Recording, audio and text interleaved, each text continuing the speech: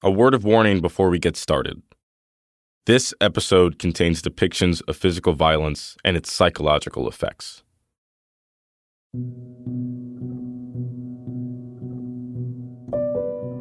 It was a Friday afternoon in Mobile, Alabama, and the Davidson High School football team had just finished practice. As players started filing back towards the fieldhouse, 14-year-old freshman Rodney Kim Jr. felt like something wasn't right. You can look at someone's body language and tell when they're talking about you. They just gave that look like, we're going to get you next. Rodney was worried because all week long, he had seen what the older players had been doing to the new kids, like him. At first, it seemed like they were playing, which they were. Like, it would be small stuff. They'll get shaving cream and slap you with it. But as it got closer to Hell Week, it got worse. I see like a couple of the upperclassmen football players with belts are just like beating the absolute shit out of one of the freshman players. So, that spring day in 2018, with those images running through his head, Rodney paused outside the fieldhouse doors, unsure whether he should go in. That's when he heard banging. They were banging on the door, waiting, like literally waiting on me to come. Somebody came up from behind me and picked me up. They brought me into the field house, and I was kicking and fighting, but I was surrounded. You know when you can feel someone over you when you sleep? I felt like a big presence above me, and that's when I felt somebody jump on top of me, and I heard a pop. And that's when I knew something wasn't right. A dozen, maybe more, of his teammates punched him, kicked him, stomped on him. At least 3 people dove on him WWE style. I know this because someone recorded it on their phone. Rodney ended up with broken bones and other injuries he's still dealing with today. When the school trainer called his father, Rodney's dad just couldn't understand what the hell had happened. I remember asking her how. I mean, they're not supposed to be tackling and doing any contact drills yet. And she said, well, I think he was hazed.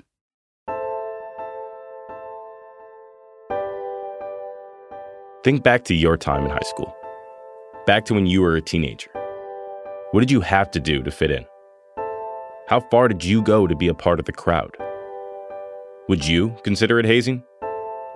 When I was in high school, I never even knew the word hazing. Sure, my friends and I would prank each other, slap a 5-star on someone's back, deliver birthday punches to someone's shoulder, pants a friend who was jogging alongside you during track practice. But we were just playing around. It was nothing like what happened to Rodney Kim Jr. Teammates threw Kim to the ground, stomped on him, and punched him repeatedly, throwing wild haymakers at him. His story sent shockwaves through the community. It's gruesome. It is shocking. And you can't believe that it's so heartless. Yeah. And you can't believe that so many kids are standing around allowing it to happen. It even made ESPN and the national evening news. Their son had just been promoted to the varsity team at Davidson High School in Mobile, Alabama. Instead, he needed surgery to repair his broken arm. But Rodney's story, it isn't some crazy outlier. These kinds of initiations happen in locker rooms, frat houses, and military barracks all the time. And today, they're happening in high schools all over the country, in all kinds of sports, way more often than you might think. It can start off as just kids being kids, horsing around, until it crosses some sort of a line. Hazing horror. New developments in that hazing scandal. It involves 17 varsity lacrosse players. High school football players arrested. Including aggravated sexual assault, attempted assault, kidnapping, and criminal restraint. The targets, younger and weaker players who were ambushed before football practice. The coach told him allegedly, "It's just baseball. Keep it to yourself."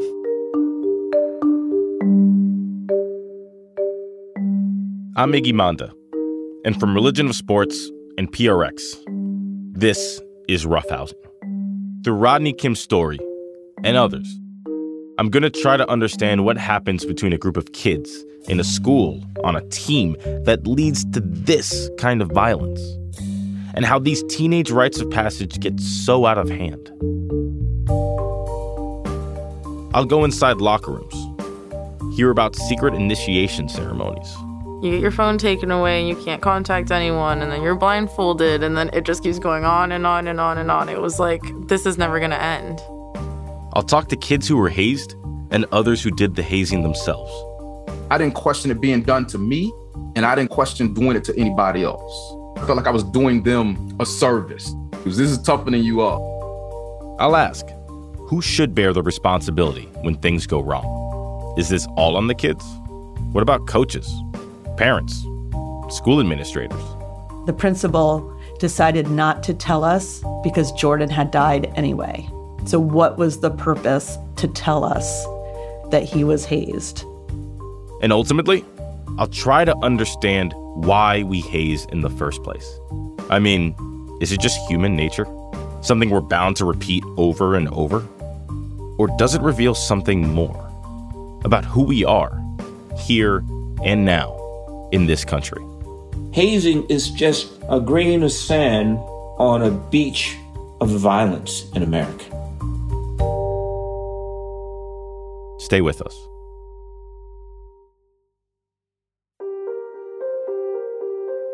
Rodney made it look easy. He made it look so simple. He made it look like a cakewalk.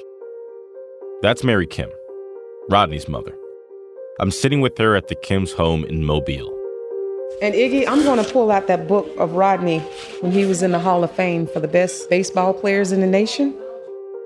We're going to spend the rest of this episode on Rodney's story, because it tells us something about how hazing can get out of hand and the consequences. It's been more than 4 years since Rodney was attacked in that locker room, and no one in the family has been the same since, especially Rodney. The way his parents talk about him, it's almost as if he's two different people. The Rodney before and the Rodney after. And the Rodney before, they believed he was going to be a sports star. He was 6 years old. That's when the team went to the World Series. Yeah, T-ball World Series. Yeah, T-ball World Series, but it was the World Series. Yeah, I was 6 years old. Better than anything I've done. Yeah. Had the team too. They got to the last round. Yeah. And played against a team from the Bahamas. Woo! Those were teenagers, I'm sorry. Oh, I'm telling you. Those boys was big. 6 years old in the world. That guy you heard in the background? That's Rodney's grandfather. He was visiting when I sat down with Mary. He was also present at the exact moment when the family realized they had an athlete on their hands. We knew our son had talent during Hurricane Katrina, 2005. We were at my in-laws' house, and I had Rodney Jr.'s milk in a cooler. Of course, the ice had melted because of the heat within the house. We had no power. And I remember telling Rodney Sr., uh-oh, we're about to catch it. This boy's not going to like this bottle of milk. No ice. Milk was hot. That's Rodney Sr. For clarity's sake, from now on, we're just going to call him Sr. And he was so upset because he loved cold milk that he threw it. And when he threw it, it hit my mom and dad's wall. And the bottle got stuck in the sheetrock. And I remember looking at Rodney and I was like, I think we have a child prodigy. We knew then he had an arm on him that can't be given from no one but God.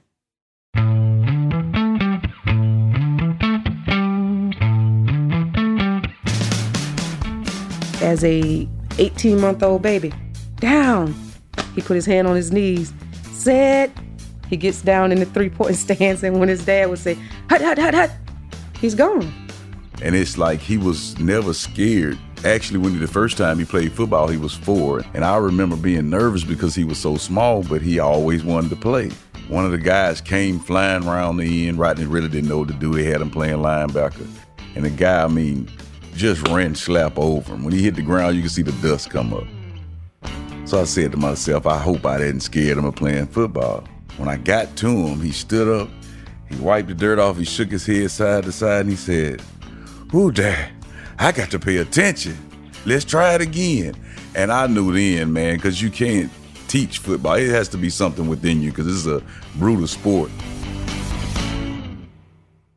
The boy was special, and I hate that the world didn't have the opportunity to see his talent before it was abruptly taken away from him. April 27, 2018 started off like most spring Fridays.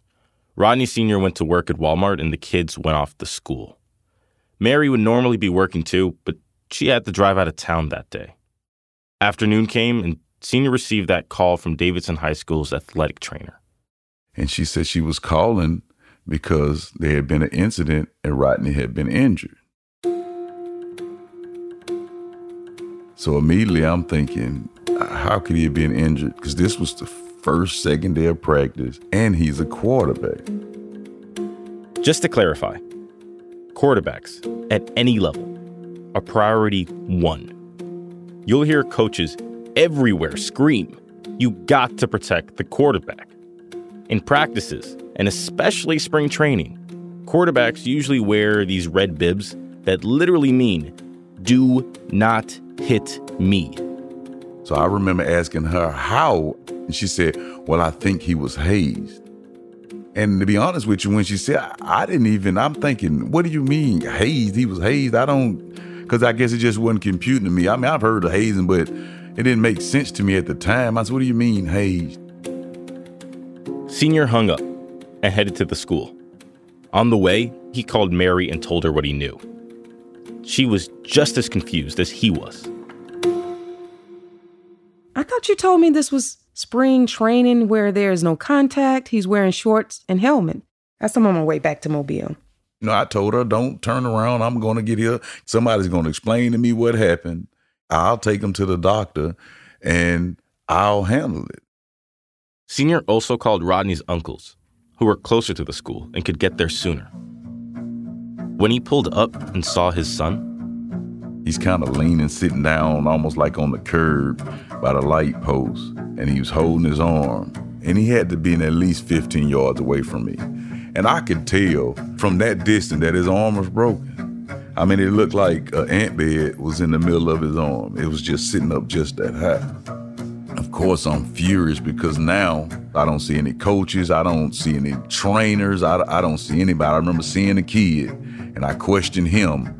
Because I was pissed at this time. I asked him, did he have anything to do with it? Because at this point, I'm just knowing some kid jumped on my child, and I see he's standing out there, and he's a football player, and he's like, no, sir, no, it wasn't me, but the coach, he just left.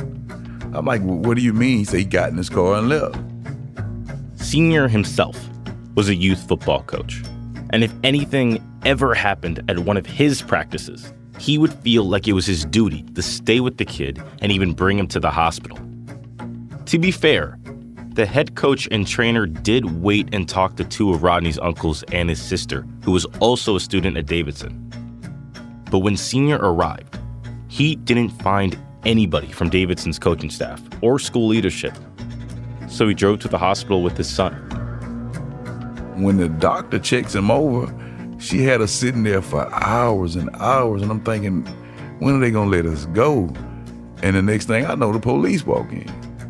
Turns out, Rodney's injuries looked so severe that the doctor had no other choice. It was the hospital's legal obligation to call the police. She said, this is assault.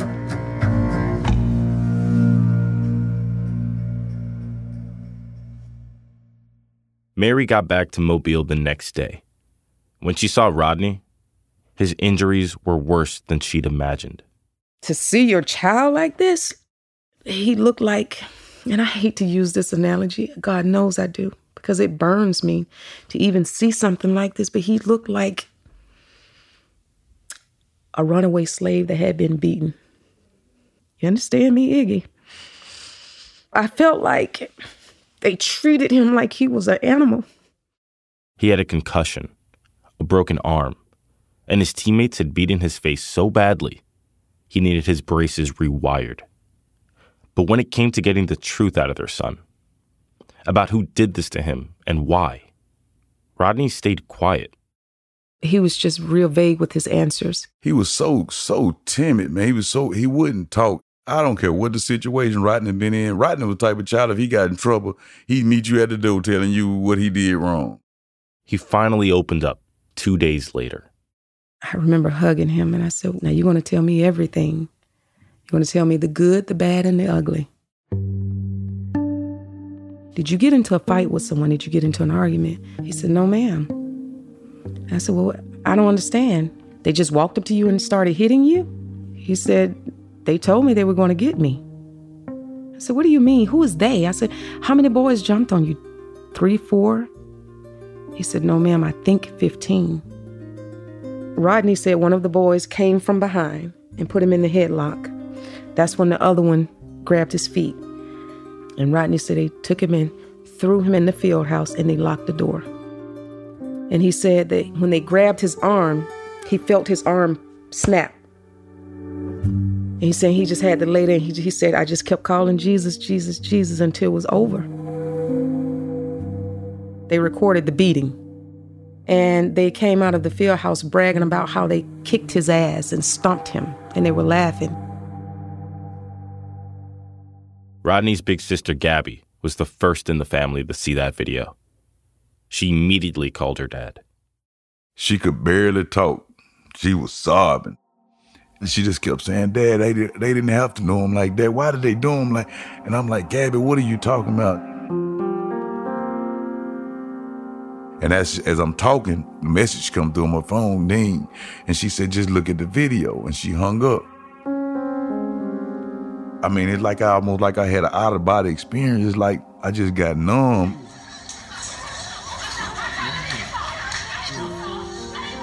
I got halfway through, and it's like I just couldn't control myself, man. And I just said, I got to finish watching it. So I finished watching it.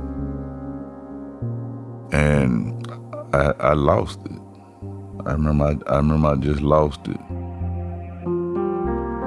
The original video was on Snapchat. All I could find is a 33-second recording of some kids watching it.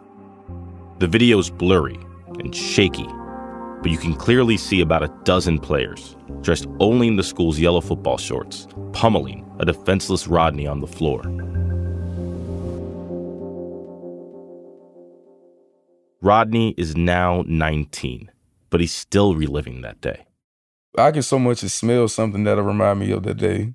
The smell of fresh grass, and I'm instantly pissed. I'm instantly shutting down. I don't want to talk. Just because a broken arm can heal and a broken back can heal does not fix the shit that happened. And that's what people don't understand. Yeah, the hazing is over with, but shit, feels like I'm steadily being hazed to this day.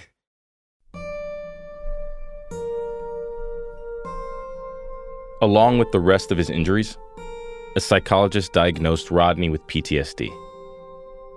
I've had to go through psychiatry, therapy, go to the psychologist. I've had to do multiple amounts of talking, testing. I've tried praying.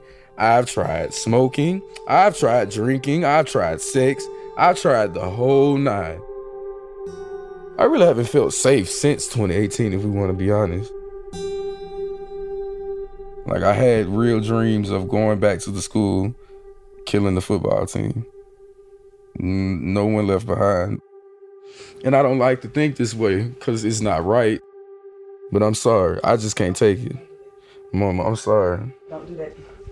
We're not going to do it with violence now. We've come too far. I keep telling you that. It might be shocking to hear Rodney say this, but violent ideation against the people who harmed you is a pretty common response to trauma. Rodney was just a kid, a freshman with a dream. Was he going to be the next NFL superstar? Maybe. Maybe not. Honestly, it doesn't really matter either way. Because the thing is, he never even got a chance to try. He never got to play varsity, let alone have a shot at a college scholarship. In fact, doctors told the Kims that Rodney should never play football or any contact sport ever again. And what do you tell a child, man? Doing everything right, grades, did everything you asked them. And they ask you why. What you supposed to say?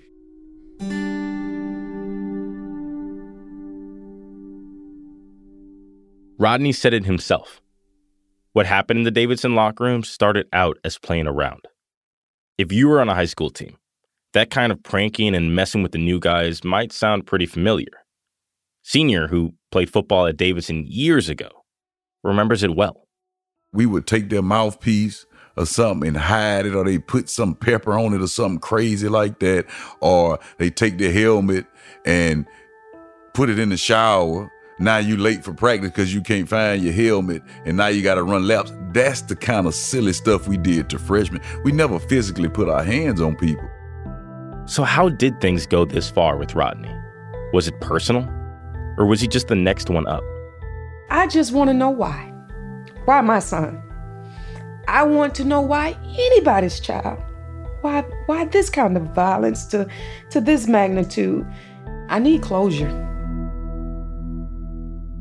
After the break, I try to find the players who hazed Rodney to try to understand why and how things went wrong.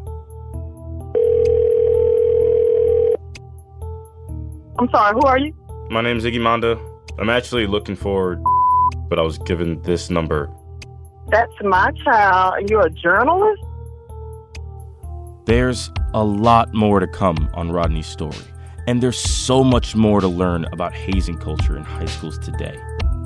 But to hear the rest of this episode and the entirety of this 6-part series, you'll have to follow us at ROS Presents Roughhousing.